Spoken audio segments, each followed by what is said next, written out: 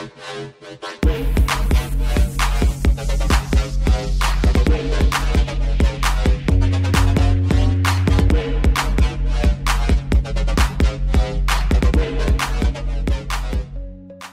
is up, Fairy Tail Guild members? This is your Guild Master, Omar!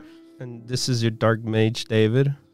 And this is your S-Class Mage, Josh. And welcome back to the podcast, Anime Squad Podcast, episode 101! Woo! Ooh. And yeah, also, unfortunately, Robbie couldn't make it in this week. Things came up, so he'll probably be here next week, hopefully. And yeah, let's just jump into it.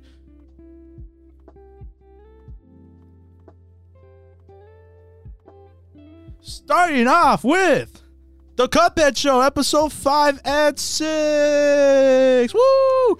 Obviously, we're starting off with episode 5 with finally the Dice King.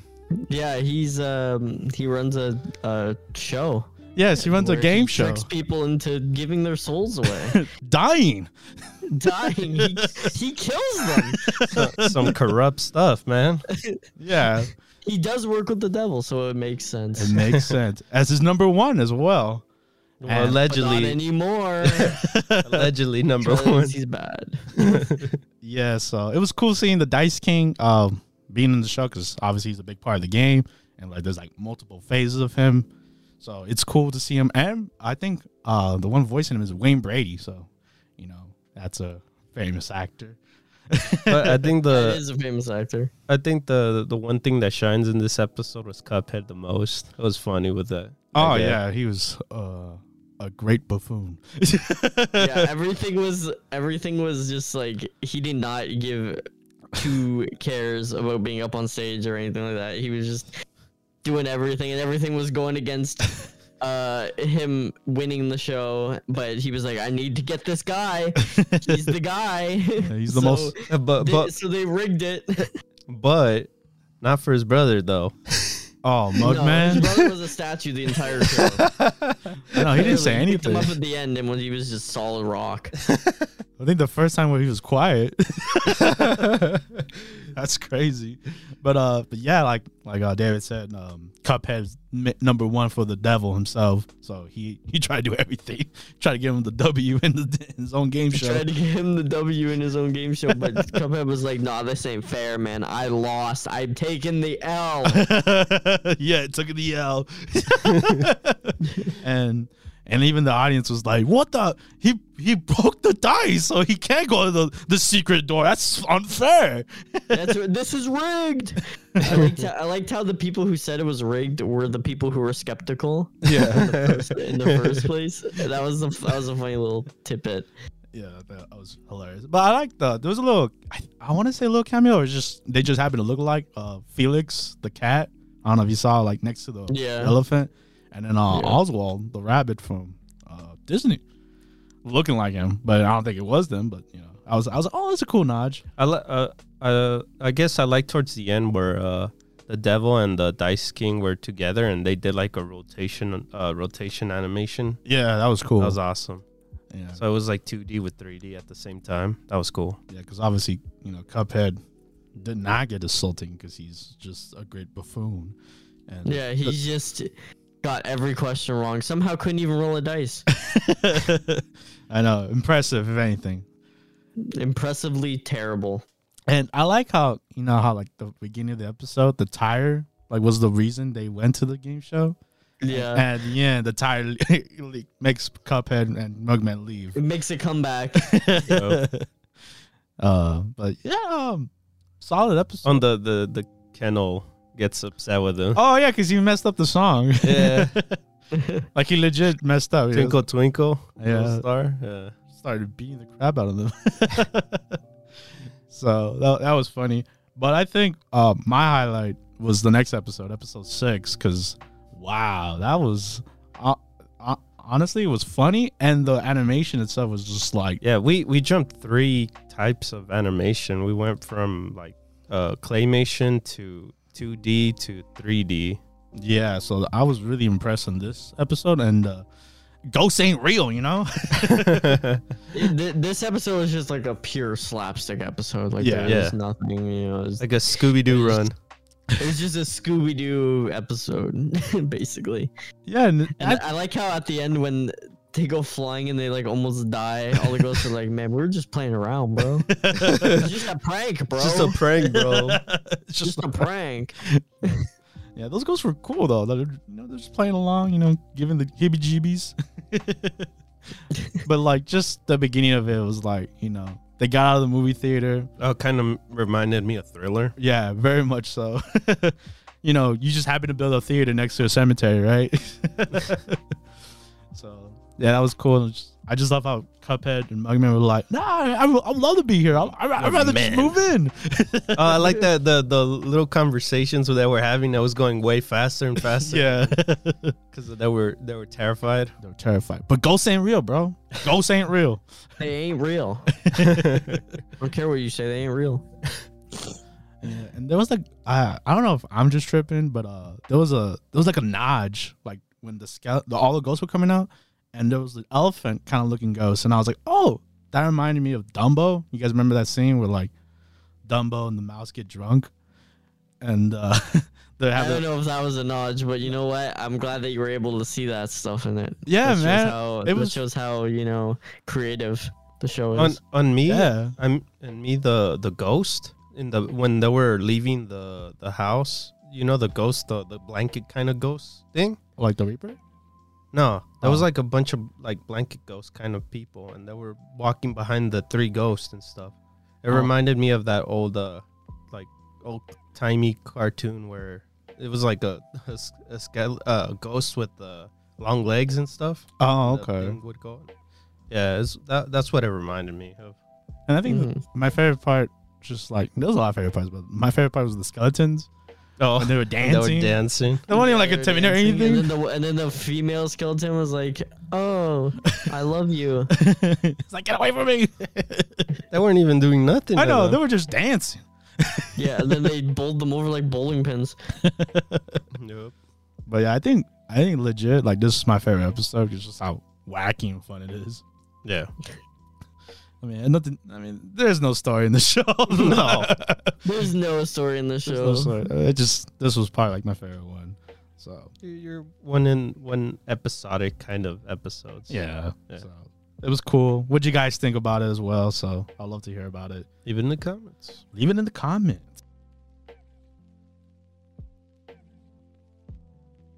We have The Legend of Vox Machina, episode 7. And then before we start, we're going to push this to 2 episodes now. Next week we'll push in 2 episodes. That way we can conclude this at the end of the season. But yes, let's just jump into episode 7, which was we finally got the origin of Percival and his gun, why he ended up making it itself, and like why he has he basically tells the group like why he has an engraved name of it.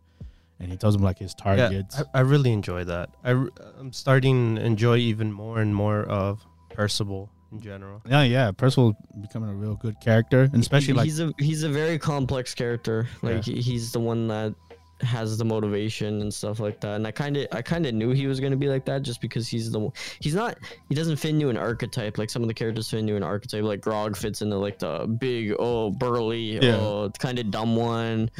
You know, you got the comedic one with Skag. Yeah. So we'll get to him. Most of them fill into a certain role, but he kind of is like the leader of everyone. Yeah.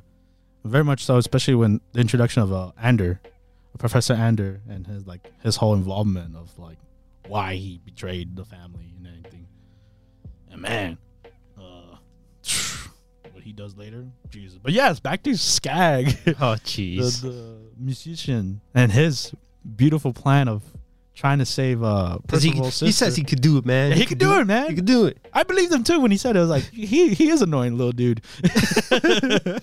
Like, why not give him a chance? And you know what? To his credit, man, he did work, man. At the same time, he was just kind of like, oh, never mind. I don't want to do it. Well, yeah, he was already in it though. Yeah. Like, man, just lucky enough, those potions like came in handy, and the little scroll, like everything he stole came in handy. Who would have thought? I think the funniest one was the fireball thing, the dragon fire breath. Oh yeah, the last potion. Yeah, like when what he really wanted to do was burn down the building. Yeah, and like what are the odds of him like just lighting a match and the rain just happened, bro? What are the odds of that? Everything was going against him, man. Yeah, man, that's not cool. And the way he even got in, like he meets up with the captain already, taking a dump. Oh no, that was nasty. That was nasty. But yeah, that. I mean, Skag has always been annoying. He's always like the perverted one, especially his last attack. Yeah, but hey, it ended up working out, and they got the big distraction so that Percival and the gang could go into the Anderson's building. Ander. And hey, it went well. Grog went there, guns blazing. That was awesome. And it triggered him, if anything. Oh, it's a trap. Oh, wait. No, it's not going to be a trap. Come on, Percival. Stop overthinking. Oops. Yeah. You know what? Here it is. Oh, no. It's not Percival. It was Vox. Oh, yeah. Yeah. But hey, it triggered him and made him more powerful. And then Percival, Dan, here it goes. Percival ends up sees the guy.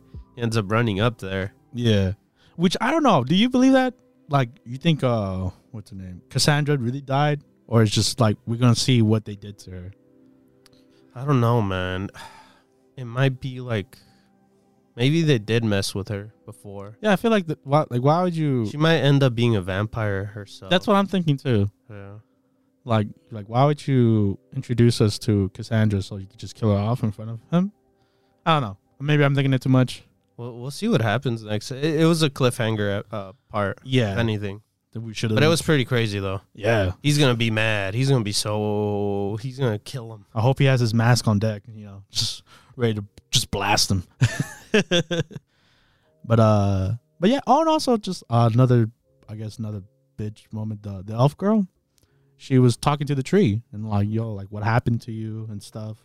And like, the roots of the world tree of, Percival's town, like its roots are all like shadowed, like it's evil. That's why it's dying. Because when she lighted up, like a little sprout. It's cursed. Yeah. It's cursed. It bloomed up and it just ended up just dying right away. And then she caused the fire. She literally caused the fire. But yeah, that it was a good episode. Honestly, I really liked it. Even with Skag being annoying, and he's always annoying. He's annoying, but he did the job. So I was like, okay, I'll give you kudos for that. Did the job with his nut blaster, dude. This TV show is not for. This is definitely PG-13 and up. Probably closer to R or M. Yeah. Yeah. What the humans that do. Oh, one more important thing. When Skag was trying to find a room, we had a cameo. We had a cameo of the guards playing Dungeons and Dragons. Big cameo for the show. Yeah, the show. Based off that. Yeah. So I thought it was a cool nod. I was like, oh, okay. Because you kind of forget that it's based off Dungeons and Dragons until you see it. I was like, oh, that's cool. I like that. Those guards died by killing each other. Yeah, that was awesome. Destroyed, bro. Yeah. So that was cool. That was a cool nod. So I like that a lot. And yeah, we'll see what happens with Percival if his sister did die or he's just gonna go bad shit and insane and start blasting everyone he sees, including his teammates. Which that was also a big thing. Oh yeah. That was scary. Fox did not like when he got the gun pointed at him. He was going to stab him next time. Next time? I'll kill you. Yeah, exactly. So we will see what happens on the next 2 episodes because we're doing 2 for after this. Mm-hmm.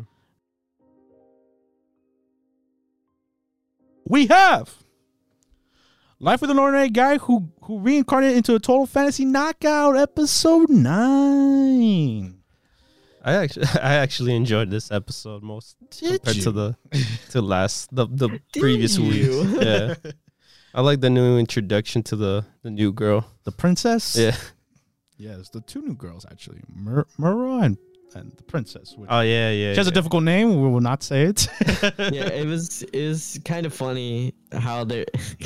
It's just how they met. Yeah, it's so funny. They're just like, "Goodbye, cruel world." And she runs up and she's like, "No, how could someone as beautiful as you have suicidal thoughts?" Have suicidal thoughts, and then it gets weird. And yeah, freaking.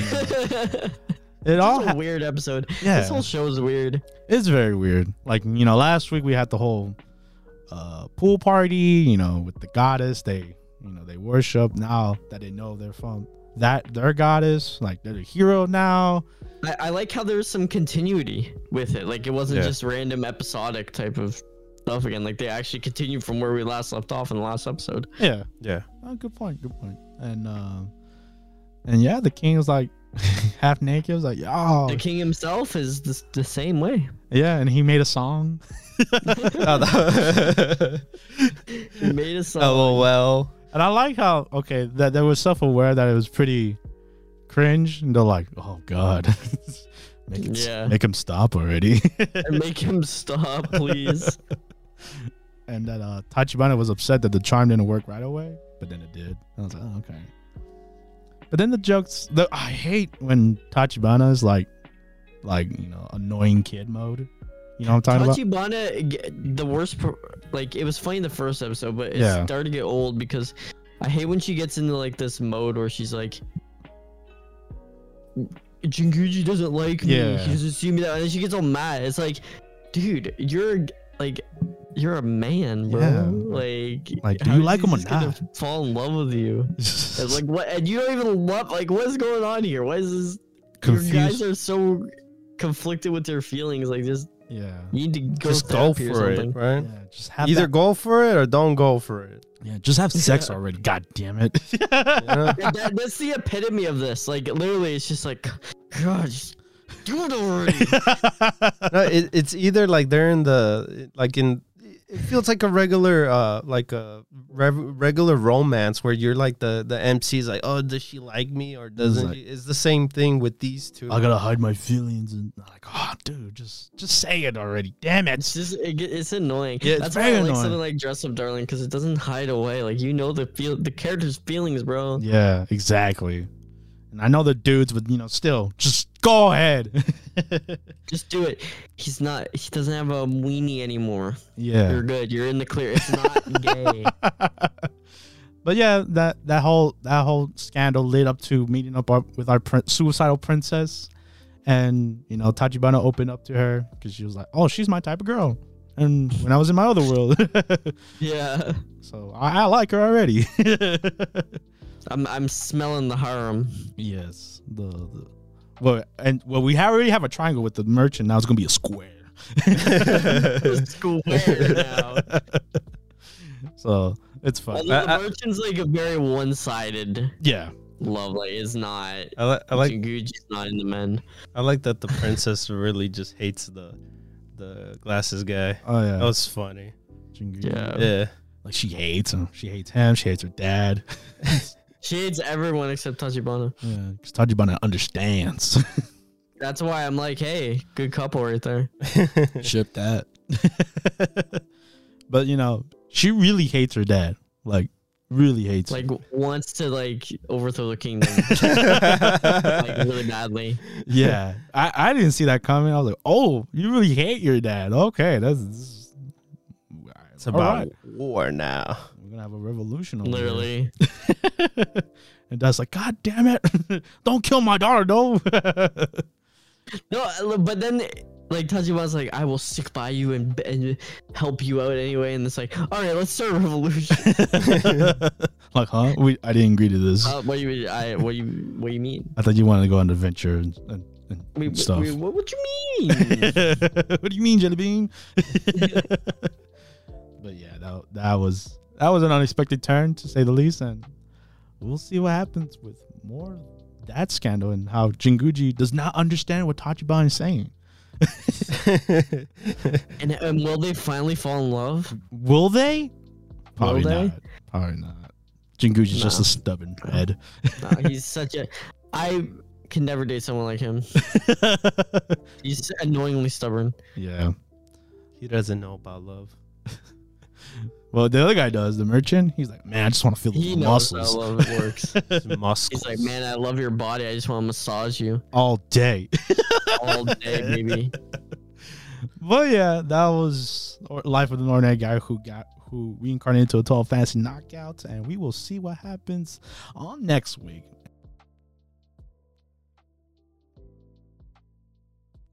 We have The Genius Prince Guide to Raising a Nation Out of Debt, episode 9, and this one very political, very political, almost annoyingly political, because like I was thinking about this show because it's almost over, and I was thinking about how we don't really know these characters' personalities that well. No. Like we don't know their what they enjoy and stuff like that, because the show is just like political jargon like everywhere. Like if you like political shows, if you like knowing about the inner workings of like a kingdom and stuff like that, this is the show for you. But even then, I almost couldn't even recommend it to you because it's not realistic. This man goes and assassinates people on the regular and just gets away with it. Yeah. There's no like whole nation rising to. There's like, no nation rising against this man. Just assassinated like 4 people. All right, fantasy, political. Yeah, but even then, I'm like, because the whole his sister, like, you know, when she goes to those merchant meetup, like, I'm like, what? Like, why do they believe this little girl? Yeah. And then she's leading the whole army, and I'm like, please. The merchant march. The merchant march. I was like, what is going on? Like, what if these are like a bunch of savages? They would just stab everyone. I don't know. And that like religious group with the weird nun is just sitting there being like, we want to attack, but of course Wayne's like, I got you. Checkmate. I know your plan. I know your plan. And I'm like, how does he know his plan? He's like, I just do. I'm that badass. I'm just amazing. I'm the genius prince that will raise the kingdom out of debt.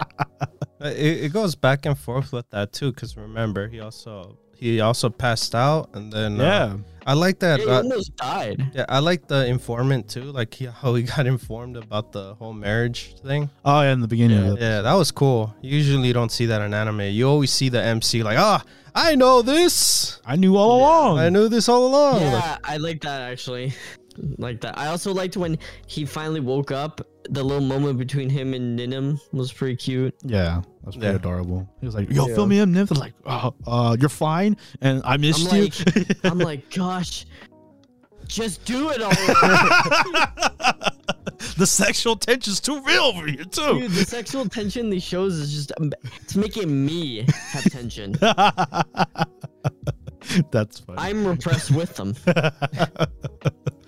But yeah, man, and it was weird too, like how they used the brothers, like they used the annoying one, and well, not really, because the whole point was to poison wine. Yeah, but the one of them was so dumb that he didn't get him talk to his other. Bro, brother. I just wanted to talk to you. You don't believe in our tea now? That's absurd. Yeah, you don't. Yeah, and then he takes it, drinks it, almost dies.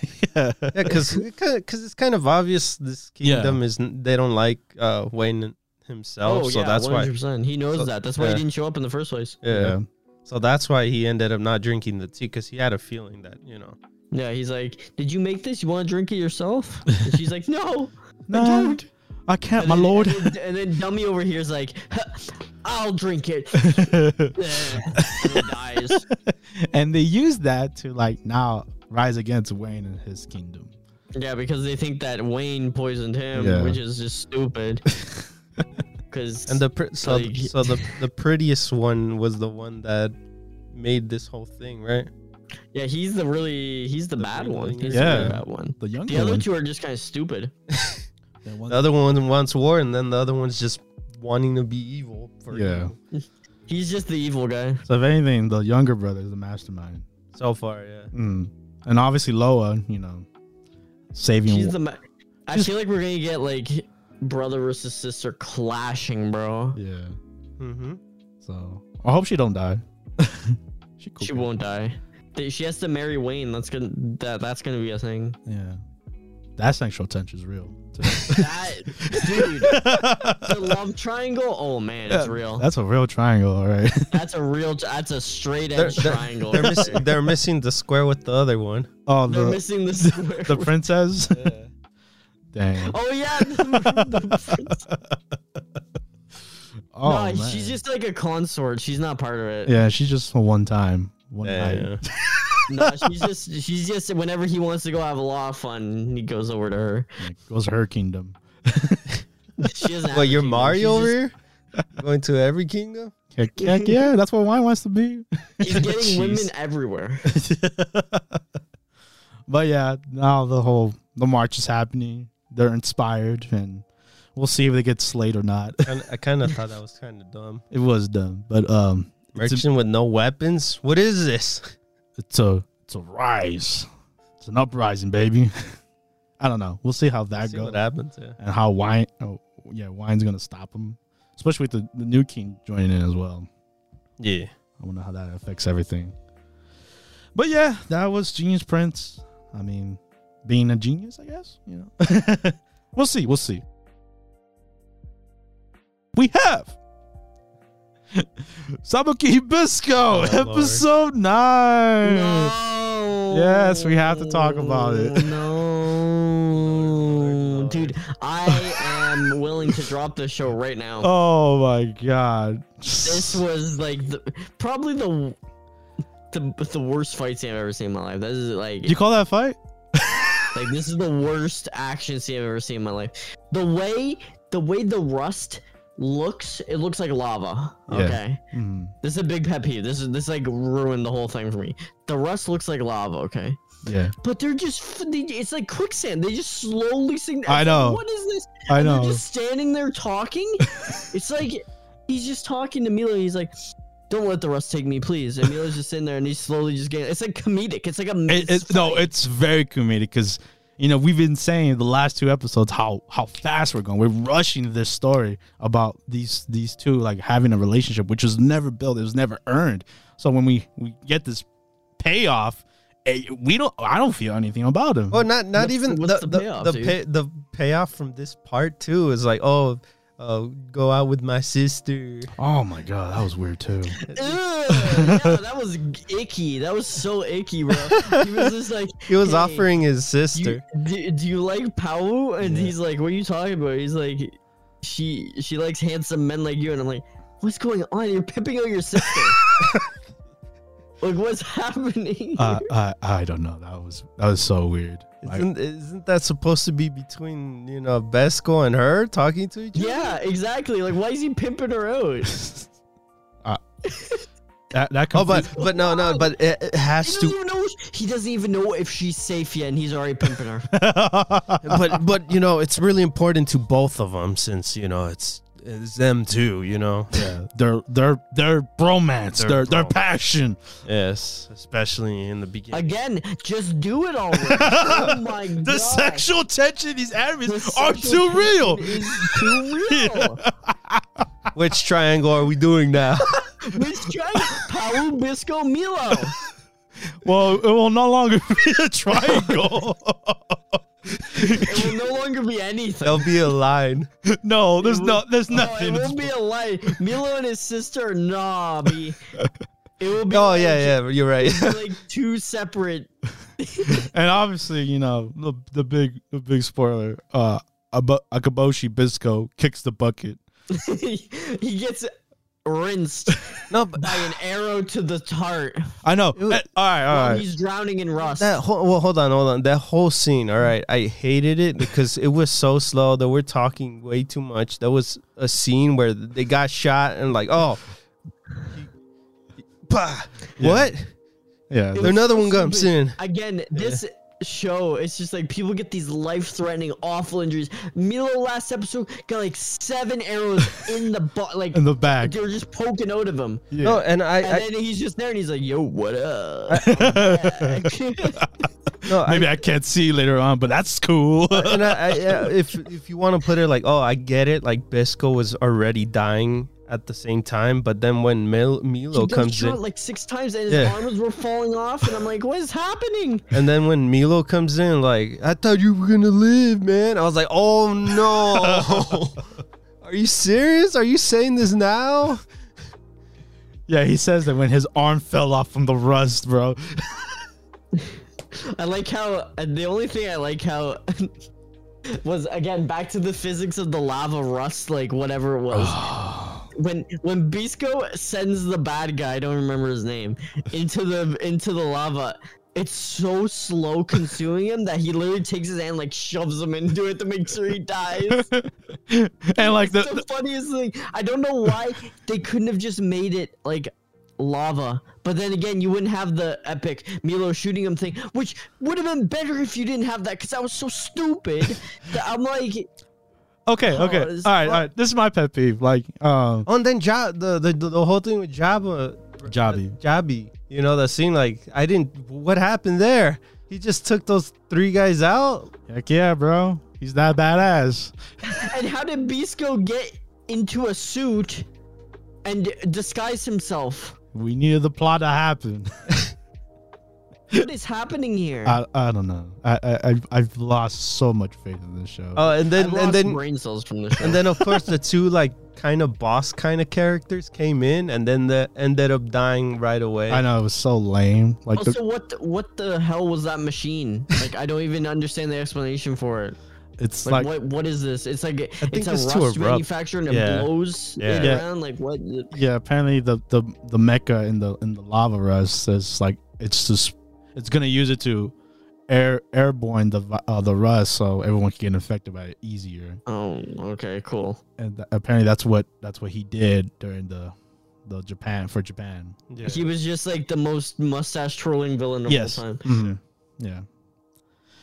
And yeah, like I was gonna say the whole when the gorilla boxer shows up, I was like, oh cool, all right, that's what I like about the show. It's because it's weird and like we get to see fights like this, and then he just dies. He just dies. I'm like, oh, I can't even enjoy that. Oh, thanks, Pawu. The weird looking it was like mask guy. Yeah, the mask, a buff, mushroom missing cap, missing his shots, and end up just falling through. I think he like fired those henchmen that were great aim and got new ones, and they were just terrible. Yeah, they were like stormtroopers, bro. Yeah, he was they like, were so bad. He was like, all these stormtroopers are cheap. You guys get out of here. You guys did. They were. Bisco was just like sitting there, like, bro. Bro, how can you not hit me, bro? Yeah. I'm asking to die. Like, I'm literally on death's door. Yeah. Can you just kill me already? Oh, okay. Before I forget. Like when Milo decided to take out Bisco before the lava rust takes him, why did he shoot him? Like did he shoot him in the heart? Or I would have like headshot him, bro. I would have like headshot him like that way instantly. You would have headshot him. Yeah, I would have, bro. Aim for the eye, man. That's gruesome, though. My man lost an eye. He lost an arm. At this point, it don't even matter. I'm still wondering about these injuries here. How is he walking? He got shot in the knees. He was already rust at that point. And then when he socked the Joker villain, whatever, like you punched him and his arm fell. And like, is there any impact anymore of that punch? How is he moving? Sheer will. He died like 6 episodes ago. Bisco took notes from Dragon Quest, from Hadler, and there's just the sheer will. He's Hadler. His sheer will just kept him alive. Yes. It's not how it works. It's the adrenaline kicked in. I guess. It's not how it works. But this man was crumbling away at the seams. And yet he still had enough strength to throw his bow to Milo. While he's consumed halfway, he's up to his. Remember the Terminator quote? Oh my god, that Terminator quote, man. I just thought that whole scene with Milo and them like talking like casually while he's just drowning in the rust was really funny. Yeah. He's just sitting there slowly like quicksand. He's just like, hey Milo, can you just like shoot me? I don't want the rust to take me. And I'm like, the rust has taken half your body. It's removed your arm, it's removed your leg, it's removed your eyeball, it's removed everything in your body. Just die. He just die. I feel like if it would have been a different position, I felt Milo should have been like if there was like emotion, like he really cared for him, he would have been like drowning in tears and stuff. He would have been like on his knees or something. No, but he's just sitting there like, Milo, I'll never forget you. You're my partner, right? Partners for life. I love you. I love you. I don't even know who they're gonna fight now. We still have 2 episodes left. The remaining henchmen? I don't know. The Rust. Jellyfish the girl? Rust itself. Oh damn, the Rust itself. They gotta destroy that mech. We still need to destroy that mech. It's self-pilot. Yeah. It's on a timer. Oh my god. If that happens, you heard it here. Self-destruct. I'm gonna drop after before the last episode if that happens. But yeah, that was Sabaki Bisco. God, what happened with the show? I'm curious what Ravi would thought. I know. Isn't he the one who likes it, Ravi? I like it too. I like because of the. No, I like it for the art style and the environment, but other than that's not saving it. It's not saving it. Not saving. That's no longer a counter argument. So, but what do you guys think? Do you guys like the ship between Milo and Bisco? Final words. Or did you like the ship between Bisco and Pau that lasted one scene? Yes, one scene. Where she randomly just got horny. I don't know. Or how about none? How about no? You hate the show as much as we do. Let us know.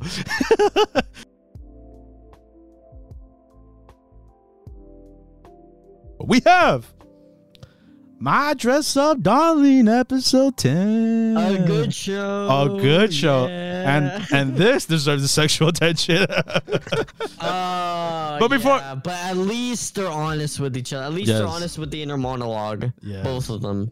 But before all that, we get the photo shoot. We get the actual photo shoot. Yeah. And the photo shoot was really well done. It was nice. I like how they actually went through this is how they take the pictures and stuff like that. This is how, the scenes work. They kind of direct them to turn a certain way to look like the character and stuff like that. Again, I've always been saying the show's pretty educational when it comes to cosplay and taking photos and stuff. I like this part in general is the fact that the small little short girl. Oh, Juju. Yeah, she took the photography serious, hey, she wants the pictures right. Well, we got our Maureen. Yeah, she's having fun. That's she's laughing. Yeah. She loves. She's it's funny. Yeah, she likes she's enjoying the moment. Yeah, enjoying the moment with everyone. Being a serious cosplayer. She's just having a lot of fun. And the younger sister was having fun with the she's having fun with it, and I like what Gojo said in general. What was it? Everybody has their inner struggles. Yeah. So when I like how that comes up later when the 2 sisters are talking and Juju's like, I'm so jealous of your body. Your body's so much nicer than mine. I can only cosplay little girl characters, and you can do so many other characters that I would like to do. Yeah. And then it makes sense too, because then everyone the episode's name. That's a real thing. Everyone has their struggles. Some people are bigger, some people are thinner, some people are well-rounded, it's different size of bodies. You can make it work, no matter what it is, but say, you're a chestier person, you can't. In the end, a lot of people are going to, regardless if you can make it work or not, which is good because cosplay is becoming more accepting of even different genders cosplaying as different genders and stuff like that, different skin tones and stuff like that. It's becoming more accepting, but you'll still have that nagging voice that what Juju said, where I can't look good in it because it's not my body type doesn't fit, or the color of your skin is not the same color of the the height character. You can't change height unless you got big still. Big short people, small people. It goes. It all depends. It all depends, and you see the struggle between everyone in general. Yeah. So, but that whole moment was really good to see, especially when they took the photo with the chin. Yeah. And Maureen couldn't just do it because she was like, oh my god, I'm close to Juju. And I guess to end off this little part, I love the end of this part. Oh my god. Juju is into. I like when Juju says, maybe it wasn't just the cosplays I fell in love with Gojo with, and I'm like, bruh, triangle time. Yes, very much a triangle with Gojo. Gojo's just one way right now. No, most definitely. Yeah. He's one way, definitely. Especially, I like that scene where Marine's talking to him on the phone. He's like, oh yeah, I invited Shinju over, just the two of us. And she's like, what? What did you just say? To the two of you? Alone? She's getting all, no, I'm fine. I'm fine. Every girl ever, right? Every girl ever, dude. Oh, but it was so adorable because she had the pout face and like, I'm like, why didn't you tell me? Yeah, I love the even though they're not faces. Yeah. Even though they're not in a relationship, she takes it like she's jealous. Yeah, like any girl was. Like, why would you go by herself? Like, why didn't you tell me? Dude, we've heard her inner monologue. Gojo is hers, and that's it. He is hers, and she's owning it. Yes. Oh yeah, definitely. especially with the next cosplay. Especially with the Oh my god, that was. Okay, first off, I love the Guilty Gear reference. Basically, I think she was trying to cosplay Ramletho from that game because she's also dark skinned. But hey, I like their version, Veronica. Well, but before we get talking about the cosplay, because when I saw this, I was shocked. I was like, man, she's that bold to do that. But it's actually answered later on in the show. Like, Gojo's like, I can't promote this. Like, it's too revealing. Yeah. And she's like, you know what? You're right. Yeah, I was shocked too. I was like, oh, okay, she agreed. But do you want to see it? Oh man! Oh, the tease. Oh, the actual sexual tension. That was. Oh my god! I also love this whole scene when they're looking for clothes for Gojo. I love that. I love that they gave Gojo some love with trying on stuff too. Because he's been wearing the same. He's got zero drip. Zero drip. One drip. This man's been wearing the same clothes every day. I like that they got zero drip. I like that they got matching outfits. Oh, I know. That was so adorable. Yeah. I love. No, they actually didn't get anything at the end because she said, "Oh, sometimes you don't find anything you like." But I wanted to bring up. I love. She loved everything. Oh, I know. She loved the outfits. This scene because the store clerk was looking at her, being like, "Dude, she's insanely hot," and this guy's like, just like, not at all. What does he have? And he's like, what? Like, there's no way that they could be together. and then you see, and it kind of tricks you into thinking that she thinks that he looks like bad. And he's like, because frankly, these clothes are like the cheesiest Hot Topic oh man, shirts ever. My favorite shirt is the Guy Fieri shirt. So he's just wearing all these, and he's getting more uncomfortable. And then you see her, and she's like, and then the final one, you see her inner monologue, and she's just like freaking out. I love them all. And she's like, oh my god, he's so hot and everything. And I'm like, dude, love is blind sometimes. This man just looks like generic dude. And she's like crazy for him. Oh my god, it's so adorable, man. I just thought it was a really cute scene because it shows that her love is so like in left field now. Anything he does will be attractive to her. Anything he does. It's like, oh my god, he's breathing right now. Oh god. Yeah, literally. Nah, man, it's so adorable though. It melted my heart when we saw that, and when the little date happened after that. I was like, oh man, this is. I love how it showed them watching anime together too. That was really cute. And then playing games. And I was like, oh man, that's so awesome. What couples would do. Mm-hmm. So. Yeah. Oh man, the crepe scene. Oh, that was amazing. Dude, this show is just so adorable. I love this show. It was nice to see that area again. Yeah, Shibuya. Yeah. So that was cool. That was cool. He's like freaking out. He's like, oh, Shibuya's too scary, man. Too many people. And she's like, what's wrong with you, boy? What's wrong with you, man? You with me? You with me? Man, it was cute. It was so adorable. And man, like we said, that tea is like. Oh, it was hilarious too because he was making it a big deal. Like, I'm not gonna do this anymore. Oh yeah, I'm not gonna do it. I think I was tricked, man. I was like, oh damn, is that serious, man? We don't have to stop talking to her, bro. She was gonna start crying. Like, she was so hurt by it. Yeah, I felt it too. I was like, oh no. She was like, hey, what do you mean? Hey, talk to me. Are you kidding me? You can't do this. Like, she was mad at him. Yeah. And then he's like, I can't I can't support you in that cosplay. Like, it's too revealing. It's too risque. You're gonna have to cosplay by yourself. I can't be there. And then she's like, you know what? You're right. You're right. It's a little too much now. We'll do something different. But for a man, you know, it's like, oh man, I can't. My body's telling me no. Yeah. Yeah. I like too that they, like I said before, I like that they brought up that side of cosplay too, because, you know, sometimes you get to the outfit and you're like, it's too much. Like, it's too much. Very like little. even when you go to a convention, sometimes you see the girls what they're wearing. It's like, that's too much. Like, yo, girl, your cheeks hanging out. I'm worried about what's gonna happen to you, you know. And Gojo was saying it out of worry. Like, he's worried that if he posts them, like, some creep's gonna, you know, come out and no, because it's his girl, bro. You better make it happen. Make that happen. I love how like Omar said at the very end there, she gave him a tease and was like, hey, you know, this is for your eyes only. You don't want other guys looking? Fine. Damn, lucky Gojo. She always saying "wub you." I think I just want to add a little side note.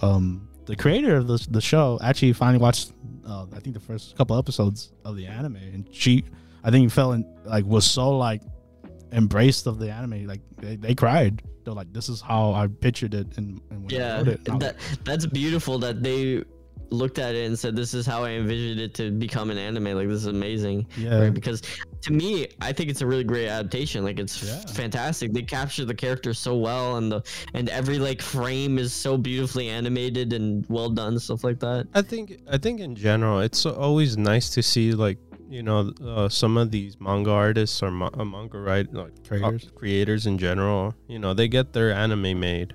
Yeah. You know?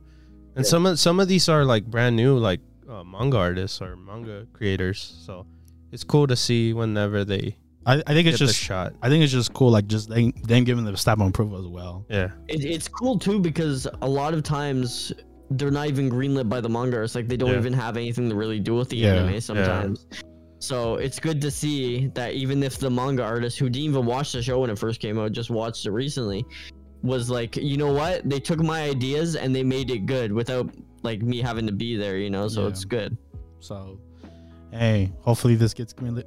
I know it will get greenlit for the second season. It will be, bro. Yeah. This is like why did that word came out of your mouth? I know. When I said it, I didn't agree with myself. Of the year, man. One of the biggest shows of the year. Yeah. I'm calling it right now. Maureen, best girl, 2022. She's gonna win the Crunchyroll Awards. Yeah. Best girl. No, best girl. No, definitely. Sorry, call me. No doubt about it. Yeah. But yeah, that was Dress Up Darling episode 10. We're gonna have 2 more episodes, guys. So. Aw. Yeah, I know. Hey, but you know, when something good happens, you gotta know when to end it, and hopefully we get that second season confirmed like right after. So. Yeah.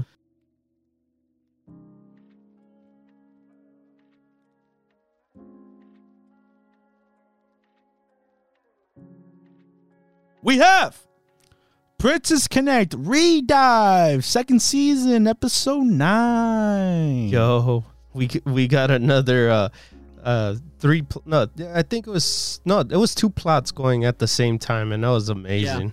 Yeah, I love that. It was very, very well done. This episode was very serious. Yeah, it was very serious, and it was very like I knew when we saw that last scene in the previous episode where everyone was gathered together, I knew, like, this is the last of the happy times. Like, we're gonna be getting into some more serious storytelling now. Mm-hmm. And we did. Like, it got horribly serious. Yeah, it got real at the end.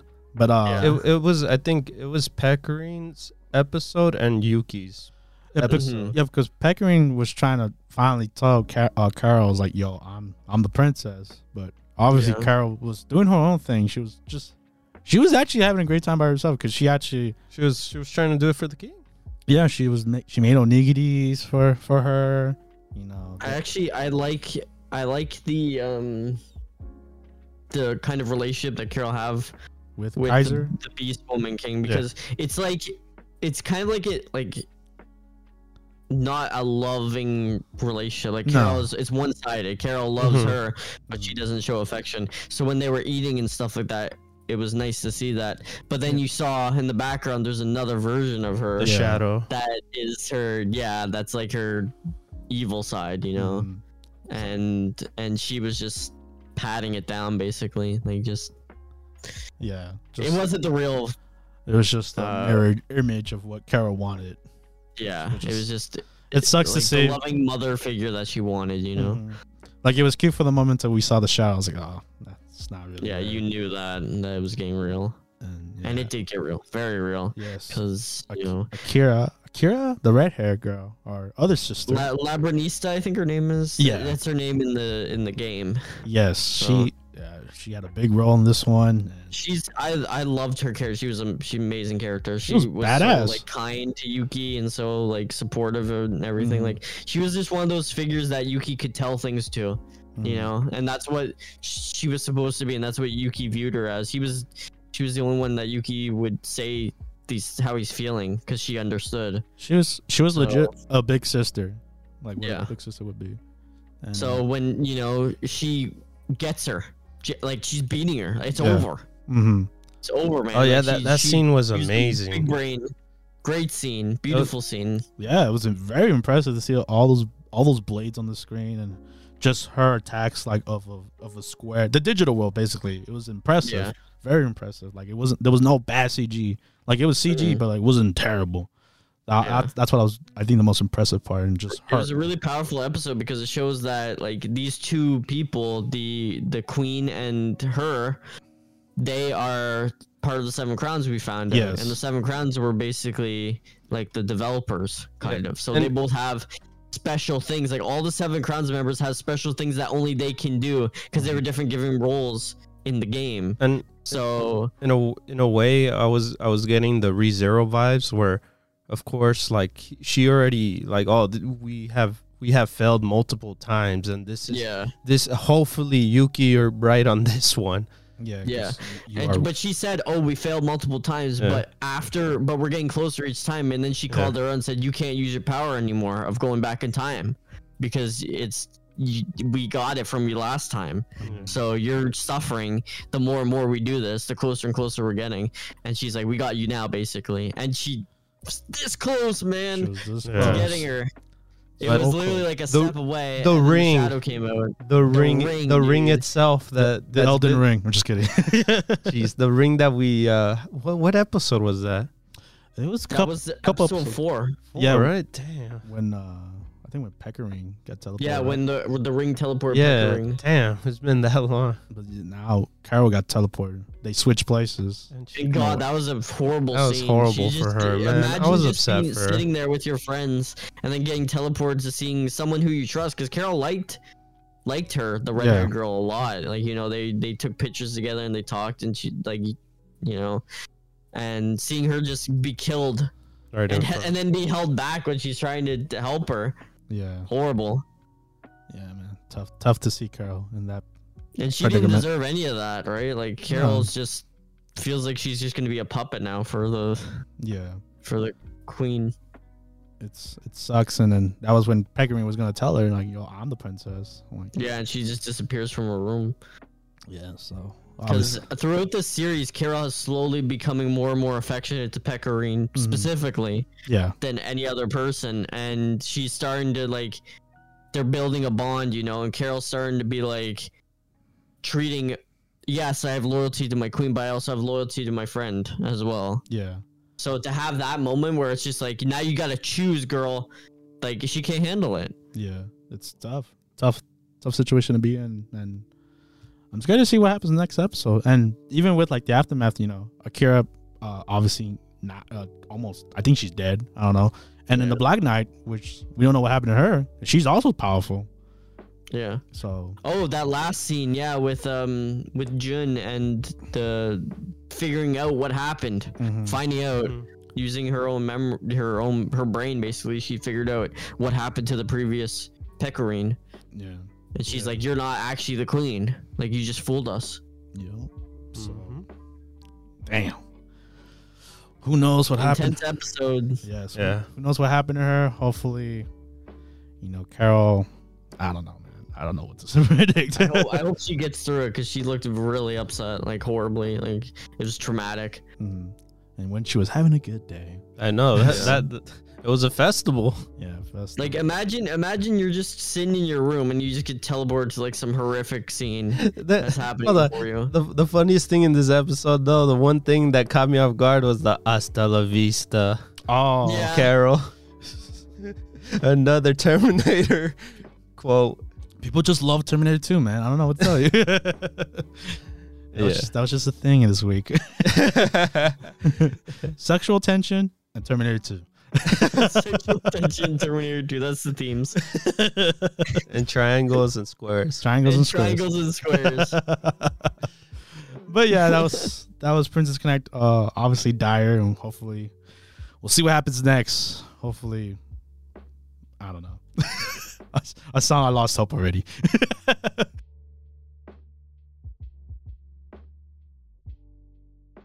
But with that, we move on to the next show. We have Ranking of Kings, aka Osama Ranking, episode 21. Holy crap! Holy moly! This was it was amazing. I'm just gonna say off the bat, just like they blew their budget here, man. Jesus Christ! You know what? They increased their budget here. They're like, I'm gonna put Attack on Titan money in here. They did. Dude, man, that was crazy. Dude, even before the fight, I just love the fact how everyone just had Boji's back. Oh, I love that scene where they stand behind him, like even to a point where what's his name? I keep forgetting his name. Who, Bose? No, the one of the four, the tallest one. Doge. Freaking. Dang, you're making me forget names too right now. A piece. Yes. I love that moment he betrayed his king at that point, because you know how he was really, really loyal to him. They were all loyal. No, but him especially the most. That's why he was like, he couldn't decide. Yeah. Even later on, after Boji defeats King Bose, after that whole beautiful scene, even he's like, Boji, don't kill Miranjo, please. Don't do it. Don't break her, right?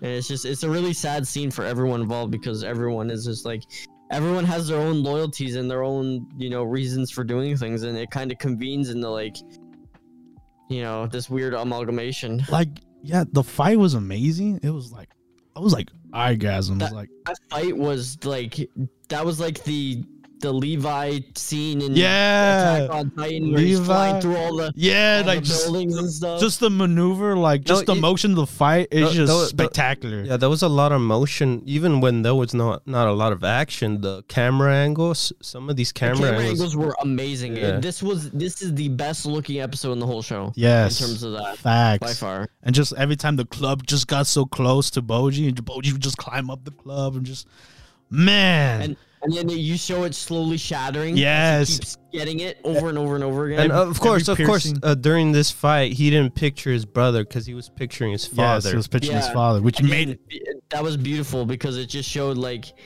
he's surpassing him. I think Despa was saying how like you can't beat King Bose. He might look small and die as body, but you're not gonna be able to beat him. So Boji saw him as his dad. Yeah. And was like a beautiful, like I said, just gorgeous scene. We all think it was gorgeous. Yes. Boji's on the walls running. Yeah. The castle. Bro. The castle's being destroyed in his mind as he's fighting.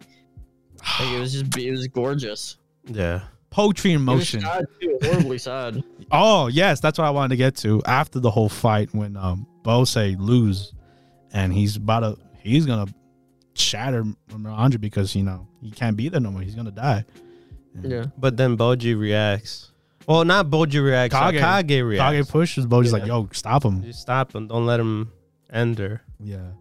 And like, the show does it so good, man. It's like you're not supposed to feel happy, like just a moment like a Bose just crawling to him and like just feeling it, like his eyes just tearing up. Yeah, man, I was tearing up, man. I was like, God damn. Boji did the right thing though. I was really, really worried that they were going to go full shonen with Boji being like, you know what, I'm gonna make everyone good. But the fact that Boji actually defeats his dad, full on defeats him, and then breaks Miranjo's thing was that was beautiful to see, because it was like, man, he did it. Like he did what he set out to do. Yeah. But then you had the whole devil thing, and it's like, oh, we can't be happy, really. terrifying when he appears. The devil and how evil this guy is. Oh my god, I never been so scared in an anime like that. Just they did it so well when like the devil just shows up, right? And like the devil just flying up with them when their souls are. Well, even the backstory, because I'll get to the scene with the devil and how it was like disturbing, really disturbing. Yeah. But the scene with Miranjo and the devil. And how like she betrayed him and stuff like that was really well done. I also love. Sorry, David. I'll let you talk in 1 second. I also love how Miranjo talked about why she did what she did finally, and now she realized it was selfish. Yes. I love that. Mm-hmm. Yes, because she. But yeah, go on, David. Yeah, what do you want to say? I like the fact that we even found a way that how can we remove how curses like how can there's certain curse get rid of. Mm-hmm. So these curses are possible, like they're easy to destroy. Well, not easy, but there's a way to do it. Mm-hmm. And that's when Despa says, "Oh, maybe I could manage to get my brother out of this immortality and stuff." Exactly. That was awesome.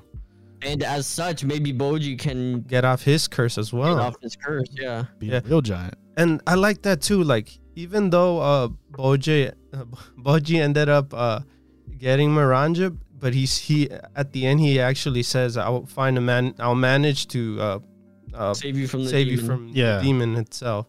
And then towards the end, of course, his brother. I feel like his brother is gonna the one that's gonna save Miranja. Maybe. There's either two possible things. I think either Daida's gonna save Miranjo, or Daida's gonna be really resentful. Yeah. And there's another thing, like before the fight, I really love, because they don't say anything. It's just actions. When Daida, when the bullies are picking on Boji, and like, there's a reason why Boji imagined fighting his dad, because, Daida was a good brother. Like when he came up, he was like, yo. He was just influenced by Miranjo. Negatively. Yeah. Mm-hmm. So like we know that, but like it was shown more, like Daida's not a bad person. Like he's just. But the only reason why I'm saying Daida is gonna end up saving Miranja is because obviously he's the only one like soulless right now. His body's not like completely there yet. You get me? Not yet. Yeah. Most definitely. So maybe that's the only way to save Miranja. Yeah. But yeah, that scene with the devil, man, he comes out of nowhere, and then Despa actually is like, let's get him, like let's kill him, right? Yeah. And then but he's too fast. He goes up and he eats Miranjo's soul. Only Miranjo's soul. He doesn't eat Bose's soul. Bose goes to heaven. Yeah. But she gets eaten, and then that horrible scene of her inside of him, and then you just see him eating, and then they're reanimating and they eats them again. Yeah. And reanimate. It's like infinite torture of pain, and it was really like, in the Bible it talks about hell being like infinite pain, infinite torture and stuff like that. But it was really well animated. Mm-hmm. Yeah, so you see the souls trying to merge at one point, but it keeps just becoming mush every time he chews on them. Because he keeps eating them. They keep trying to, like I said, they're reanimating because they're still alive. They'll never die in hell, right? Their souls. Mm-hmm. He just keeps eating them over and over and over again. And it's like that last episode when Bose keeps killing Oken. But it's just 10 times worse because, they're souls. Yeah. They're just infinite pain. They're just screaming the whole time. Like, it was simple. It was short. It was super effective. Yeah, and then you just see Miranjo just sitting there crying. Yeah. Because she knows what's going to happen to her. Exactly. So, I'm also glad that they did that, too, with Miranjo, because I'm glad they didn't have a redemption arc for her. Like, she gets what she deserves, basically. For being a horrible person near the end, being selfish. Mm-hmm. As much as Bose wanted to protect her, but she pays for her actions. Yeah, and even as Bose is dying, she's like, I didn't think of what Bose wanted. Like, I was just doing this for my own selfish gain. I put him through all this. Mm-hmm. Killing for myself. Killing Boji's mom, getting another wife, so he could create another kid, so we could use him. Jesus, man. Yeah, that's again. It fills in those blanks too, as to why did he kill Boji's mother? Mm-hmm. That's the reason. Jesus, man. And then there was like another bit note with like the whole king system. If if they kill the demon, if Oken comes back, gets rid of the curse, he would be number one. I thought it was interesting too. I was like, oh, okay, that's a. Because I think he's the elder brother, like the eldest brother. Yeah. Yeah, and I think if Oaken does come back, regular, like he is strong. Like he's obviously shown many episodes. But like if you take away the curse, like he could be in the army now, and that's an upgrade to the ranks. But I feel like he won't be the same even with the curse gone. I feel like the second brother, he'll be upset. He'll be like, nope, I want to be top. I want to be the king. Yeah. You already know how he was during the episode too. Yeah, he's not as nice as Despa is. Despa's really nice, but he's like, he just goes with what Despa does, basically. Despa's super smart. Wicked smart. And has his own agendas too. Yeah. But yeah, amazing episode. Spectacular. Couldn't ask for more. Animation. You had action. Amazing. You had animation. You had emotions. A masterpiece. This show has redeemed itself again for me. Well, I'm glad. For a little while there, it was falling off, but it's back. Hey, worth the payoff, right? Two more episodes, I think, right? Unfortunately. Yeah, 2 more episodes. 2 more episodes as well. So I don't know what I'm going to do when this is gone. Yeah. But yes, unfortunately. We'll be back next week with Ranking Kings. And we have a returning show after its 3-month hiatus. Oh my gosh. It is finally back. We are here. We are in March. So I'm glad to say, if you were here, 86 part 2, episode 11, or also known as back, baby. Episode 23. And you know what? As much as I've ragged on this show before, the show has had some good episodes, and this was one of the good episodes. Yes. Because, for a lot of reasons, but mostly, the Major's back. Yeah, we finally get Major. Woo! Woo! Major's finally here. She made it. And I was amazed. Yeah, you know what was I'm amazed again? What? I love the storytelling within this show, like from the first season. That we were still in one location, but we were still getting the story there. It was so interesting, Yes. Yeah. With this episode's literally called Shin, so this was Shin's episode. I love this episode. I love how they dived into Shin's psyche. And you know what? If they took the months off to perfect this episode, then hats off. Yeah, they did a great job. No, seriously, Shin getting to this whole episode was inside Shin's mind, and it was so good because it showed exactly how he felt. All those frustrating moments I had with the earlier parts of the season, it kind of redeemed itself because you kind of feel what he felt now. Yeah, he finally broke.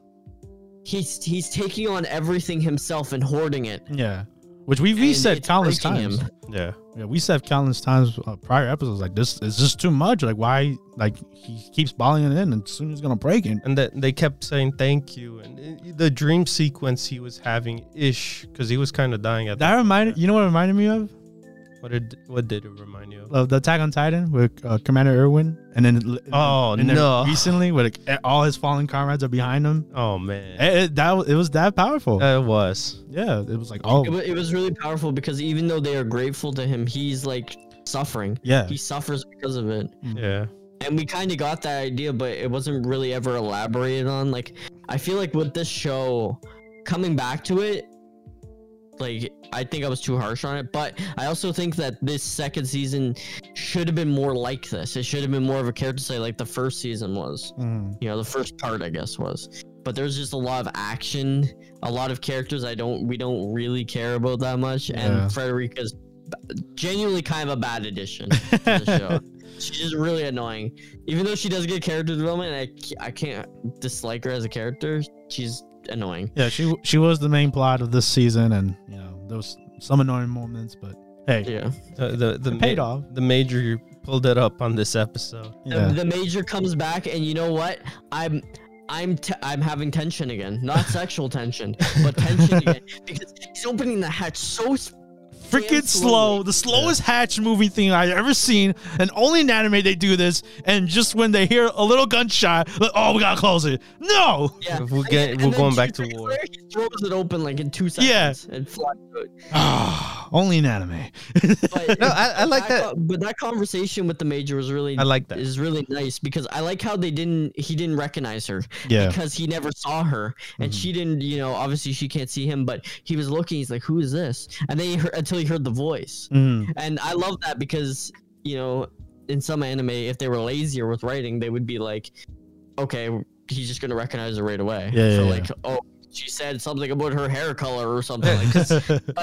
But he generally doesn't recognize her until he hears her voice over the power raid, his new device on his ear. And then when he hears the voice, he's like, "Oh my god, it's the Major!" It's the Major. And because the first thing I liked about it is at first he didn't recognize 100% yet because he was still bleeding out at this point. Yeah, a lot happened. A lot happened, and he suffered through all that pain. He was gonna end he was gonna die from the other spider thing, the last of the spider thing. Yeah. Then Cyclops comes and saves him. Yeah. So then he ends up doing a translation kind of thing. I like that where we didn't hear her. Well, he didn't hear her exactly. So this text appeared and that's how they communicate. I like that a lot. Originally, he didn't care, I don't think, to hear her because he was dying. But until she saw her mouth moving and her coming towards her. She used the thing she always used to communicate with the teammate. Yeah, and then he heard her and he was like, "Oh my god, it's a Major." Yeah. And then instantly he cried. He instantly cried because when she revealed what her reason was to keep on fighting. Yeah, and then she showed the picture, and I was like, "Oh my god!" Yeah, it was so it's so upsetting because she is like Shin at the same time. All those people that died on her side, she always wants that victory, no matter what. I love also how they explained why she's there in the first place briefly. They said that she was her and her team were the only ones to survive because she trusted her 86 counterparts to get out of there when the 86 knew what was going to happen, that there was a raid coming to the Republic. So while everyone else wasn't trusting it, she went to where her 86 comrades were and joined them in the fight, and she lived through it while all of the Republic was decimated. Yeah. I wonder what happened. So it was sad, I wonder there are some survivors. They're gonna do a rescue mission there. Yeah, that's why I want to know. I wonder what happened to her friend. Her friend was there, and yeah. Either that too. Either she stayed with the Republic or went with the 86. Because remember, she was not in. Yeah, no, I know. I wonder she did die. She was not all for it. Yeah. I like her partner too because she was conflicted. She was more on the Republic side while the Major was more on the 86 side, and they clashed heads because one was they were both stubborn for their positions. Yeah, and her friend was definitely. I think that her friend wouldn't have came to join the 86. She would have trusted the Republic. But we'll see. But I don't think she's dead yet. Yeah, I don't think so. I don't think they would kill her off like that. No. And just another thing I want to bring up, the whole cinematography of the flashback of the widescreen, just oh my dude, I wanted to mention that too, Omar. That was beautiful. The shot, also the shots where he was black and white. Yeah, he was goo and he was getting sucked up and down, shot and stuff like that. So it was beautiful. Yeah. So and then the cinematography where he's reaching out and then the widescreen crunches on his arm. Yeah, that's the thing. I rewatched that twice to make sure that was what it was. And I'm like, that's brilliant. That's amazing. Yeah, because it showed the narrowing worldview. Slowly his friends being closed off from him and him being alone. Yeah, it was cool to see that the fact that even though it's animation, they made it look like film. No, yes, most definitely, and especially when the song too, the ending thing as well, ending from the first season, which was obviously the best one. Anyway, it was just really beautiful. Frankly. Great, a phenomenal episode for a season. I've made a lot of I think we all have negative things on. Well, it wasn't that bad. But yeah, it was just beautiful episode. Genuinely. Yeah, no, I think waiting for 3 months, it sounds long, but now that we got here, I think it was worth it, honestly. Yeah, this episode was worth it. And if they took the 3 months to perfect the cinematography and stuff like that, hats off. It was great. It was beautiful.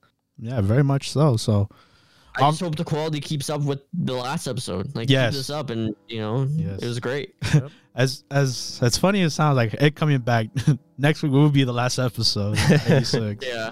So we'll see how they wrap it up, and I'm pretty sure we'll get another season. How long? Yeah, definitely. It's a very popular show. Yeah. How long? Who knows? And also a little note. Everyone else lived. Yeah. He was glad. Yeah, super glad. He was glad that everyone kind of survived. No one did. Kind of a cop out, but it felt good in this episode. It felt good. Oh, I kind of like how they showed Federica survive.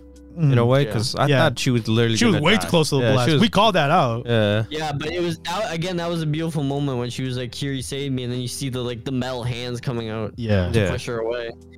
That moment with her was, I actually enjoyed a lot. As well with Federica and as much as Federica has been kind of annoying this season, like she's had some good moments too. Yeah, and this was one of the really good moments with her. So welcome treat back, and next week will be the last one.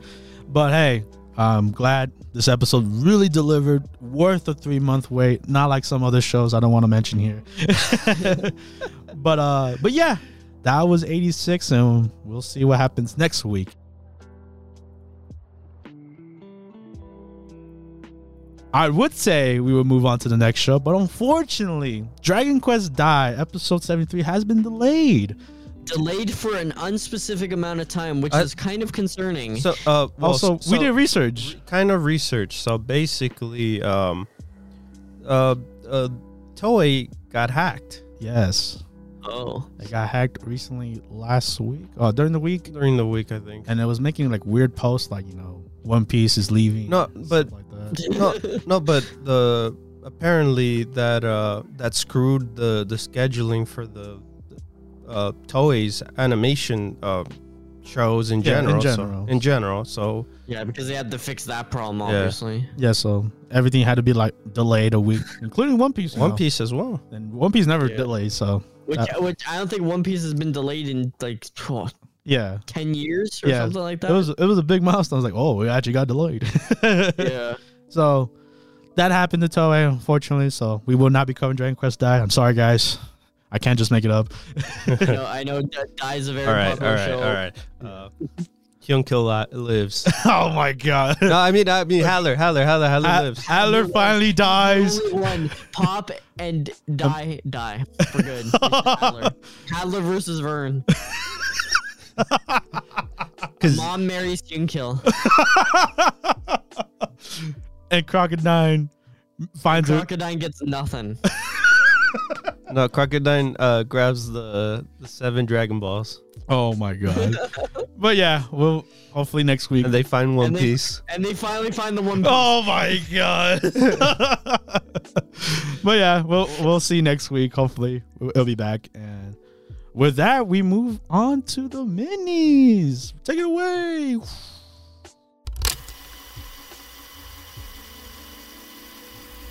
And welcome back to the mini parts of our segment, my Fairy Tale Guild members. And we're going to start off with the finale of Bottom Tier Character Tomaki-chun, episode 12. And it was good that we skipped the show. Yes, I am now that we finished it, we gave it the fair chance that it deserved. I'm glad we picked Horimiya after. Yeah. But let's just actually talk about this episode. Basically, this is the aftermath of what happened in episode 11, of how him being himself is okay. It's fine. It's actually the best way to do it. But not 100%. No, not 100% apparently, because when he went on the date with Fuka again, when he at first he shut himself in again, back to his old habits after the whole breakup with Io. Yeah. And like his sister calls him out for it, and I was like, "Yo, you were fun when you were cool when you had your cool friends over. What happened to that? You're such a phony now. You left this girl hanging for 2 days, which is messed up. By the way, that was messed up. Yeah, yeah, she didn't deserve that after reaching out to you like that. But hey, he picks himself back together. He put down the controller, and picked up a new controller called Life. Yes, sir. And it was cool seeing them, go on a date again, third date. And, they went to go get the new book series, the new chapter, whatever. Yeah, it was funny what you were thinking, though. What? The whole fact that going towards the end of it, but continue. Yeah, so everything's going well. He's agreeing with himself of the choice he made, and it's like, I'm just gonna be myself. I'm not gonna do what she said.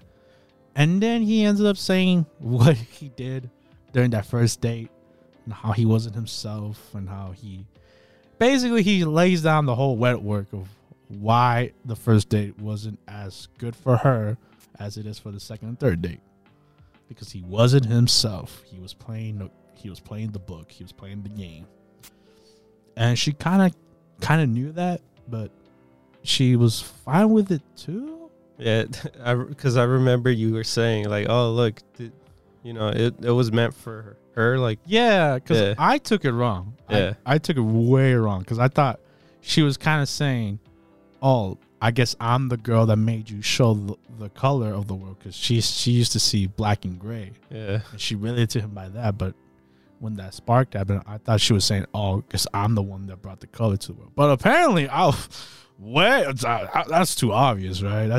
That makes sense. So obviously, this show doesn't make any sense. So when she said that, he thought of Io, and he reaches out to her again.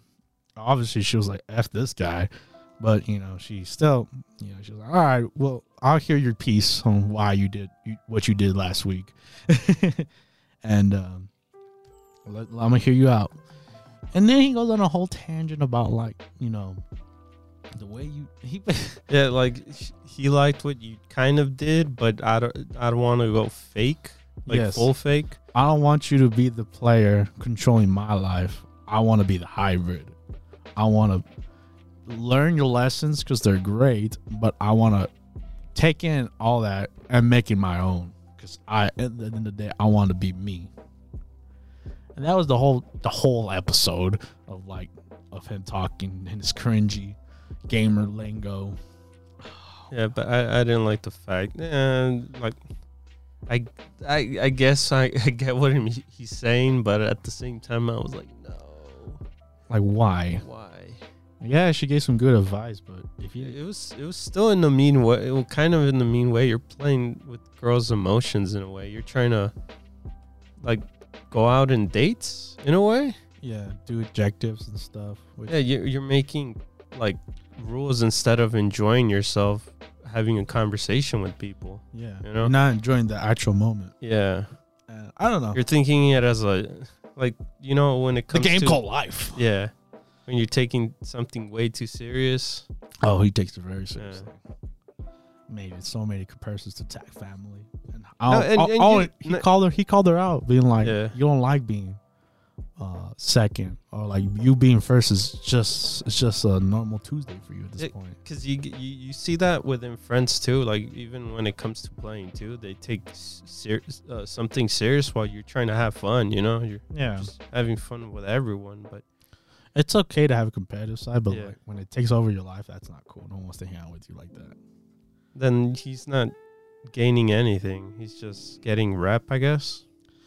I don't know, man. It's the whole solution of this episode. Oh well, for her, I guess her ideal, Yeah, her ideal game of life. Yeah. How she's playing it, like she's not living it like he is, because he's so cool. Well, at the same time, he's not that cool. No, because he needed awkward. Her. Yeah, so it's what she needs something from him, while he needs something from her. There you go. She gives good advice, but he wants to be herself. He wants to be himself. She needs him because she needs to live her life while still giving him advice. It's a win-win for both, right? I don't know, but I did like the next objective. Get a job. So you can earn that moolah. And when he gets his interview, he ends up meeting with what's his name, Mrs. Sawa. The guy that that she friend zoned. God. If anything, I feel like he's the one that was teaching him. being an actual bro. Yeah. Putting on gel. Yeah. And they speed run this ending because you never know if you're gonna get greenlit for a second season or not, which it did. So it's gonna get a second season, and it ends with let's keep playing this game called life. I'll show you. Yeah, that it's not always by the book. Yeah, that you can enjoy your life, and that's how episode 12 ends, and that's the first season of Bottom Tier Character Tomaki-chun, season 1. And now we get to the most favorite part of doing this, our review. Yep. Our review of it, and I always go first, so jumping back into this, I thought I was being unfair and cutting it in the beginning. So when we watched it again, I was like, oh, okay. Like, I can see why it was a tough choice to make to cut it, but it made sense at the time when we kept Horimiya. And now, watching it through the minis, I totally agree with our choices of keeping Horimiya, and just, I don't know, man. Just, I couldn't relate to Tomaki-chun at all. Like, his cringy logos. Like, I get it. He was a shut-in, number 1 player, so he's going to be socially awkward throughout the whole thing. But even, like, there was some things like, come on, man. You know how to talk to guys. Like, I hope. Like, it's not that hard. Like, there's some things like, doi, but, like, I guess for a socially awkward character like Tomaki-chun, it's super hard. So I was like, okay, I could get that. And then, I don't know, man. Mimi, whatever, the blue hair girl, I thought I was gonna enjoy. She was my most sought off character to like really get into. She ended up being boring. Like she ended up being like just second place. I know it'd be the best. My life sucks. I put on this fake smile, and it went on way too long. I think like almost 4 episodes with her. Number 2. Yeah, always be number 2, and she's okay with that. And I'm like, I'm not okay with that. But that I guess that was a cool lesson. The orange hair girl, we got no character. She was just like, oh, I'm Minmin's friend. Like, all right, cool, get out of here. And then the whole aisle relationship between those two, I couldn't care less. And just, I don't know what to say, man. Like, this is tough. At the end of this whole journey we went with it, I stopped caring. And you don't want to do that when you watch an anime. So I wonder if we're going to watch second season. We'll have to discuss them on the squad. But just how you could hear my disappointment of it. I'm glad Past Me made the right choice of picking Horimiya and this being in the minis. But with that being said, this is a 4 out of 10 for me. Below average. There was potential. I like the whole gaming aspect, the socially awkwardness of our character. But it just kind of lost itself in the middle. And at the end, I just didn't care. So, and the whole Friendzone thing kind of sucked too. So hopefully, if we do watch the second season, my man doesn't get friendzoned. But yeah, that was my opinion. So take it away, David. Yeah, for me, the Tomaki-chun, like, in general, like, his I guess him particularly, there was changes, but not, like, I guess conversation-wise, he changed, but not his looks, I guess. There was, like, some small little changes, but other than that, it was more personal conversation. Yeah, the way he talked and stuff. Yeah. He still had the gamer vibe, but gamer lingo. But I did not like the fact that what's her name again? Oh, Io? Io, yeah. I did not like how she treated everyone like how he treats the games. If anything, it was just like we're just seeing him, but in her shoes in a way. Yeah.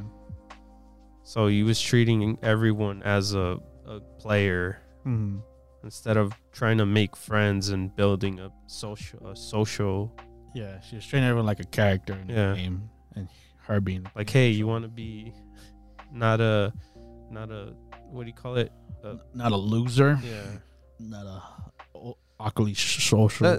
That's how I saw it in general. Yeah. You guys could perceive it wrong. I mean, differently, but but me myself in general, I did not like how she was doing, trying to make him gain friends and not in a not in a natural way. Not in a natural way where he could improve himself. Because like the only one that the two characters I really liked was Fuka and the dude friend. Oh, the friend zone guy. Yes. Or the pinky. No, the friend zone friend zone dude. Oh, okay. Yeah, those two characters, if anything, made our MC grow. Yeah. Even more. Like, they had, he had harsher times too. Like, even though he even says he paints a fake image of himself, a facade, but he realizes it, and he's trying to fix his ways. You get me? And of course, with Fuka, she's kind of like Tomozaki-kun, but she's with Tomozaki-kun and her, they managed to grow a bit, and they realized the whole like, hey, I could, why don't you be yourself in a way? And that's what I liked. If anything, that's the one thing that really, like, the growth that kicked them even more. But it was kind of, I feel like for me, it was kind of too late. Yeah. Like, we're already far in, and some of these characters, like the main chick, like, I really don't care. Like the romance, I don't know if they had romance or they're trying, like, they were tempting for romance. I didn't feel it. The other characters felt for me generic friends, and I'm just gonna give it a 5. Just an average show. Dang, nice. Yeah. But hey, what do you guys think? Well, I mean, I know there's some people that did enjoy the show. And I'm happy for everyone that did. And, hopefully the second season's awesome. And we'll see if we cover it as well. So, but with that being said. Or maybe you guys think maybe next season is going to change. Yeah, we'll finally get those answers that we kind of wanted in this season. Yeah, because sometimes, in anime shows tend, like, the first season is kind of slow, but, the second season's where it picks up, or, Yeah, that could happen. Yeah. So you guys let us know. I mean, we gave it a shot, so we'll see. If you guys want the second season review, let us know when it comes out. But with that being said, we had our time with Tomaki-kun. You were a low tier character, but hopefully you become a mid character. Show we have Rent a Girlfriend episode 10, and I'm kind of losing interest in this show. Is that weird to say?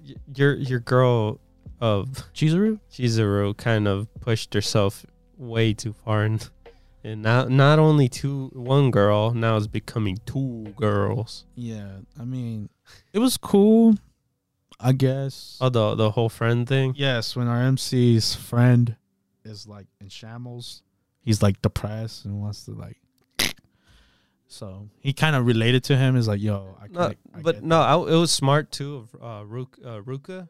In general. Like, she literally said, hey man, it was business, I can't, I ended ties with him, I can't just go back. That's, say sorry, Yeah. In a way, it was her job. Yeah. And I thought that was pretty smart. Yeah, but obviously he's in down the depths. That's his friend. Yeah, so, of course, yes. So he did what he had to do because his other friend, the real bro, he was like, hey man, I haven't heard from him for a while. So if you know anything, reach out to him because he didn't want to go karaoke with us. So I'm surprised you're working here too, by the way. So that was. I like that guy. Yeah, that guy's super cool. He's. It's good that he has a friend like that. But yeah, he reaches out to him and. Instead of saving the money, he ends up renting Chizuru, but not for himself this time. He rented for his bro. And rented Chizuru. Yeah. It could have been any other girl. Oh, well, what was your scenario? I remember you saying this. I thought we were gonna get what was it? Shinue, the little girl, which we've been teased for this whole time. I was like, okay, now she's gonna jump in now. Nope, we get Chizuru again, and I'm like, okay, I guess. And with that was their way of saying, his friend saying, hey, I also have a rented girlfriend. You're not alone. You're not a loser. If anything, you're like me. We're losers that we rent a girl. But obviously, our friend, our MC's friend is like, oh, this is a bait. Like this is bull crap. Like I can't. Like they're making fun of me now because he's all badass, right? And it's Chizuru, but Chizuru plays her act. Being a great actress that she is. And they go on a date. They go on an amusement park, which is cool, very cool to say the least. And he understands what the service is in general, because he questions it. He's like, why would you do it in general? Like, what's the purpose of it? I know I did it because I saw my best friend do it. Well, not do it, have a girlfriend, so I wanted one, and then it ended up being crap with Ruka. So I understand why, she's number one, Because he finally finds out that it was all a lie, because he pretty much, he pulls him aside, has a conversation with him, says, hey, she's not my girlfriend. Yeah, she's not my girlfriend. She's also a rented girl. Yeah. And but enjoy your date. Enjoy your date. I'm gone. Yeah. And they have a good time. I think it was just a good time. Yeah. Yeah. So, but hey, that inspired him to get out of the dumps and give girls another shot, because not all girls are bad. I thought that was dumb. Yeah, but he's gonna he's gonna lose fate in girls because of me. Yeah. But hey, sometimes you need that little kick in the butt, saying like, hey. No, but he straight out says in the episode too, he's like, hey, you should have just came and told me, man. You know to do all of this. Yeah. But that's our MC. He overthinks everything. Yeah. Makes everything so difficult. Yeah. So none of this would have happened if you just be like, yo, bro, Chizuru's ready to go too. Like, if they're really your bros, they'll understand. Yeah, even the first dude. Yeah, even the other guy. Like, he has your back no matter what. Literally. And you still lying to him. Like, if anything, the more I watch this show, the more I hate our MC. I know. That friend deserves another friend. For real. Like, I like Chizuru because she's amazing. His friends are awesome. Ruka's amazing. But our MC sucks. And if that's what the show's doing, then you're doing a great job. Oh, and especially Chizuru is messing. Like I said in the beginning, she's messing up because now not only she's bringing, of course, Ruka. She also brought in Mimi or no, Mommy. Yeah, to, you should have conversation with her, man. Try to talk to her and mend those feelings or whatever. Yeah, I'm like that's not a good idea, man. Let her be. And then, oh no, late at the end of the episode, hey, I need you to train another girlfriend. Yeah, let's bring more girls in this harem. So Chizuru is literally blocking herself. Yes. In a way. Yep. Yeah, because I don't know what she's doing, man. She's as dumb as our MC, but she gets a pass from me because she's awesome. She's a great actress. And I was amazed too. Even his friend said, like, how are you she is willing to be with you, but how does he not notice that he's how much she cares about him in a way? Obviously, if she went on the date with his best friend. Yeah. But hey, he's just an idiot. I know. And they're both idiots, if anything. Yeah. And now we finally get to see the other girl after 10 episodes. In episode 11, we'll get introduced to her. For a second. Until next episode. Season. We watch. No, we'll see you in the next episode. Yeah, I know that. But we'll get 1, 2, and then next season will pop out. But yeah, that was Rent a Girlfriend. I don't know. I feel indifferent with it. I'm not as hyped as I was in the beginning. But we'll see. We will see. Mm-hmm.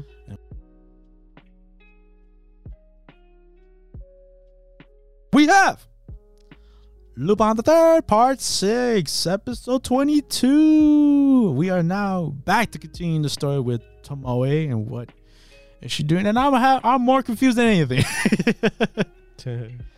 Like, this episode was weird for me. Yeah, because in a way, it's kind of a side thing, but at the same time, it's not a side thing because it gives us... We're getting more, even more women that are part of the Tomei, like her training, organization, organization of other women, and this time it's a daughter of Tomei's mother. Yes, Finn, the new girl, wants to find out what happened to her mom, Meryl, and how she died and what happened. And basically, it was interesting storytelling, if anything, of like her mom recording all the logs that she had with Tomoe before she came in.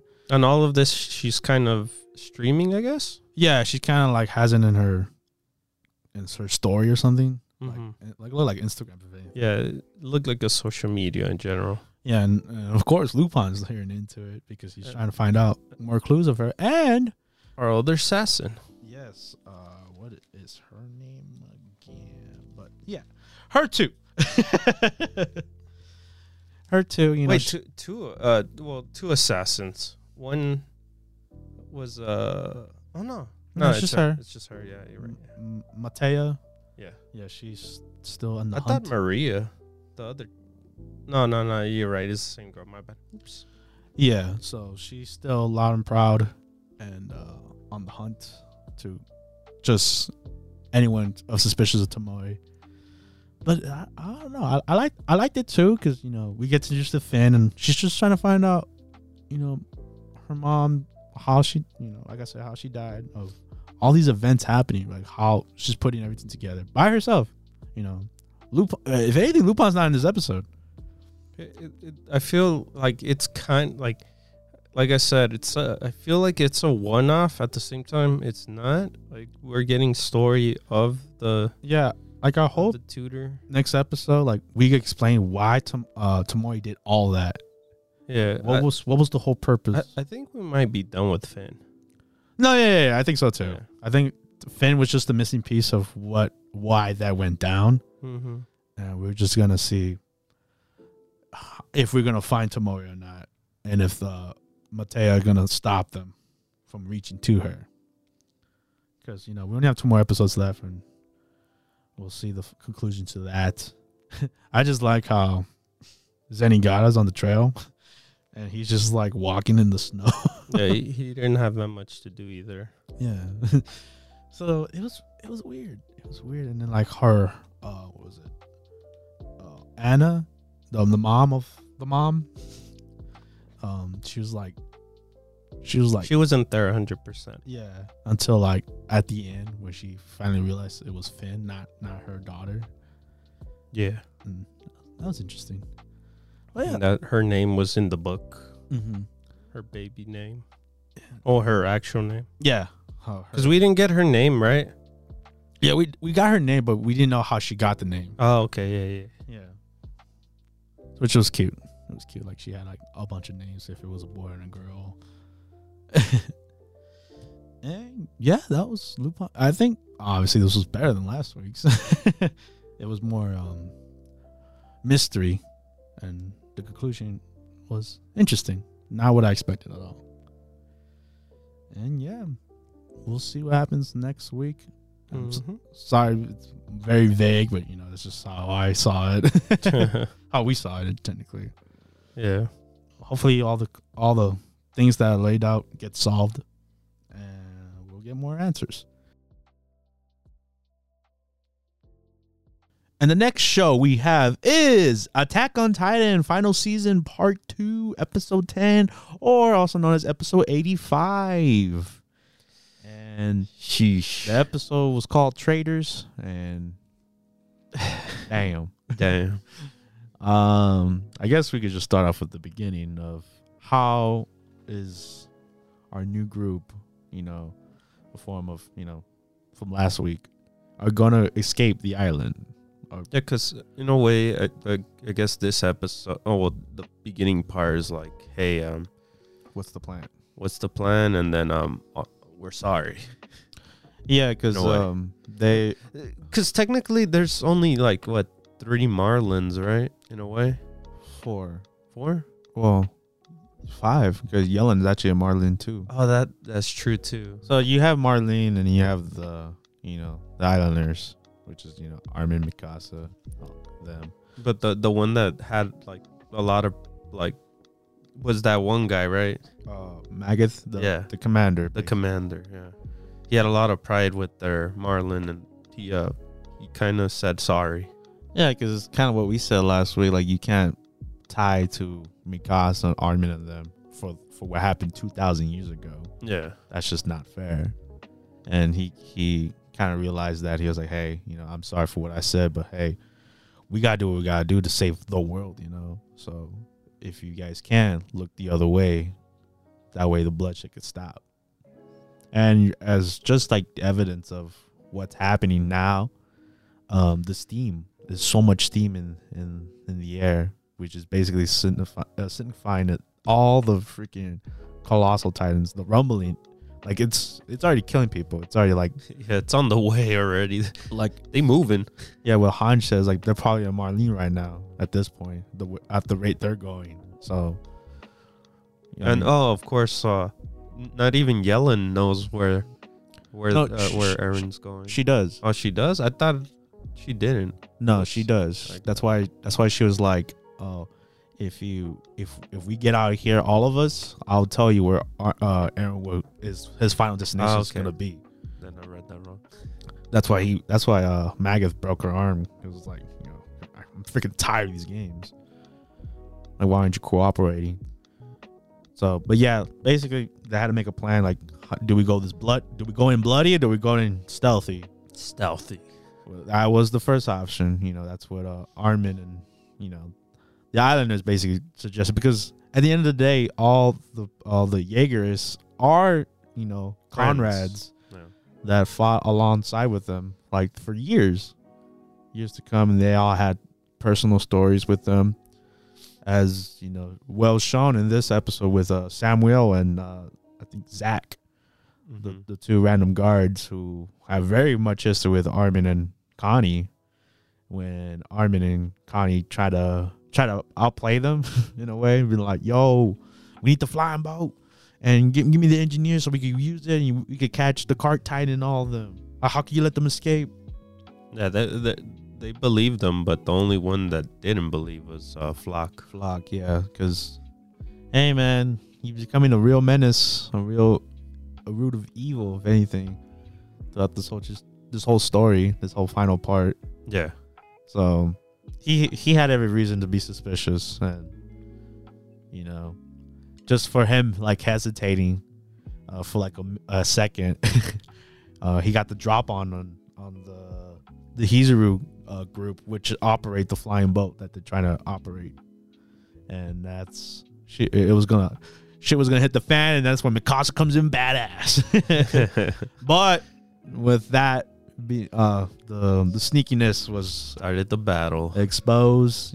Flock goes out there exposing Armin and Connie, and we have that drama and tension between the 4. If anything, it was more the sad truth of when you can't reason with people with their ideals.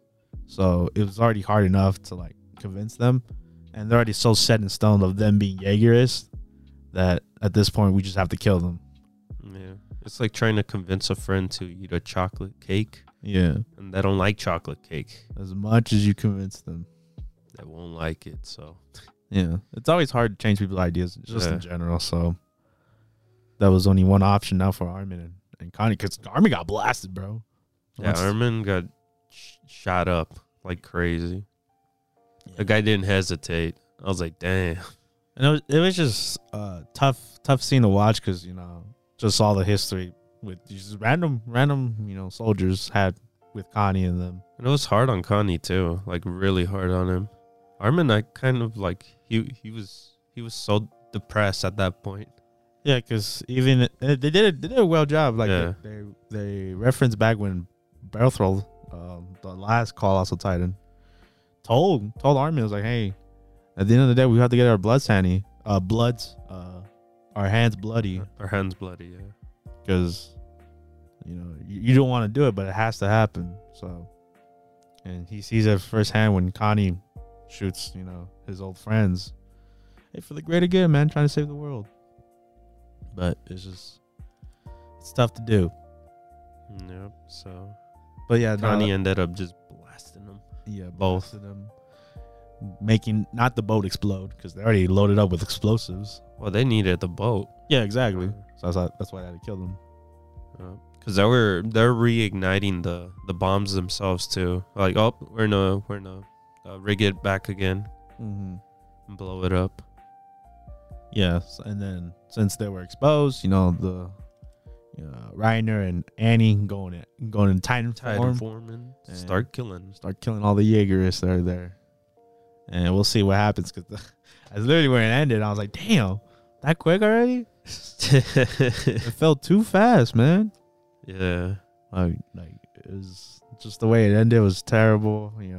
Oh man, 2 more. I know. And I'm not saying like terrible like in a bad way. I'm like terrible like damn where we're at now. Just yeah, but yeah, we have 2 more episodes. Yeah, I'm kind of scared how this ends. Yeah, me too. I don't know where it's gonna go, and hopefully it doesn't wrap up super fast or super fast. I mean, it is gonna wrap up. Well, I know that, but like things get resolved right like super fast. Hopefully not. We'll see. We'll see, man. I wonder how this flying boat works. They'll probably catch up quick to Eren, if anything. Yeah, I mean that you can't miss them, right? No, you can't. Yeah, so they'll have a bird's eye view, if you know what I mean. But yeah, tragic all around. The Marlins were fine with it. They're like, yeah, we could kill them, but is this technically the first type of like plane, right? No, the Zeppelin exists too. Well, I know those, but like plane. No, the plane still exists. Oh, okay. Yeah. All right. But yeah, that was Attack on Titan, and it's depressing as always. War never changes, and we'll see what happens next episode.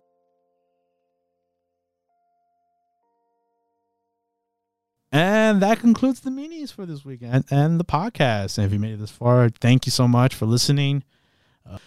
And yeah, so I've been your host, Omar. This is David. And we'll see you guys next week. Bye-bye, guys. Bye.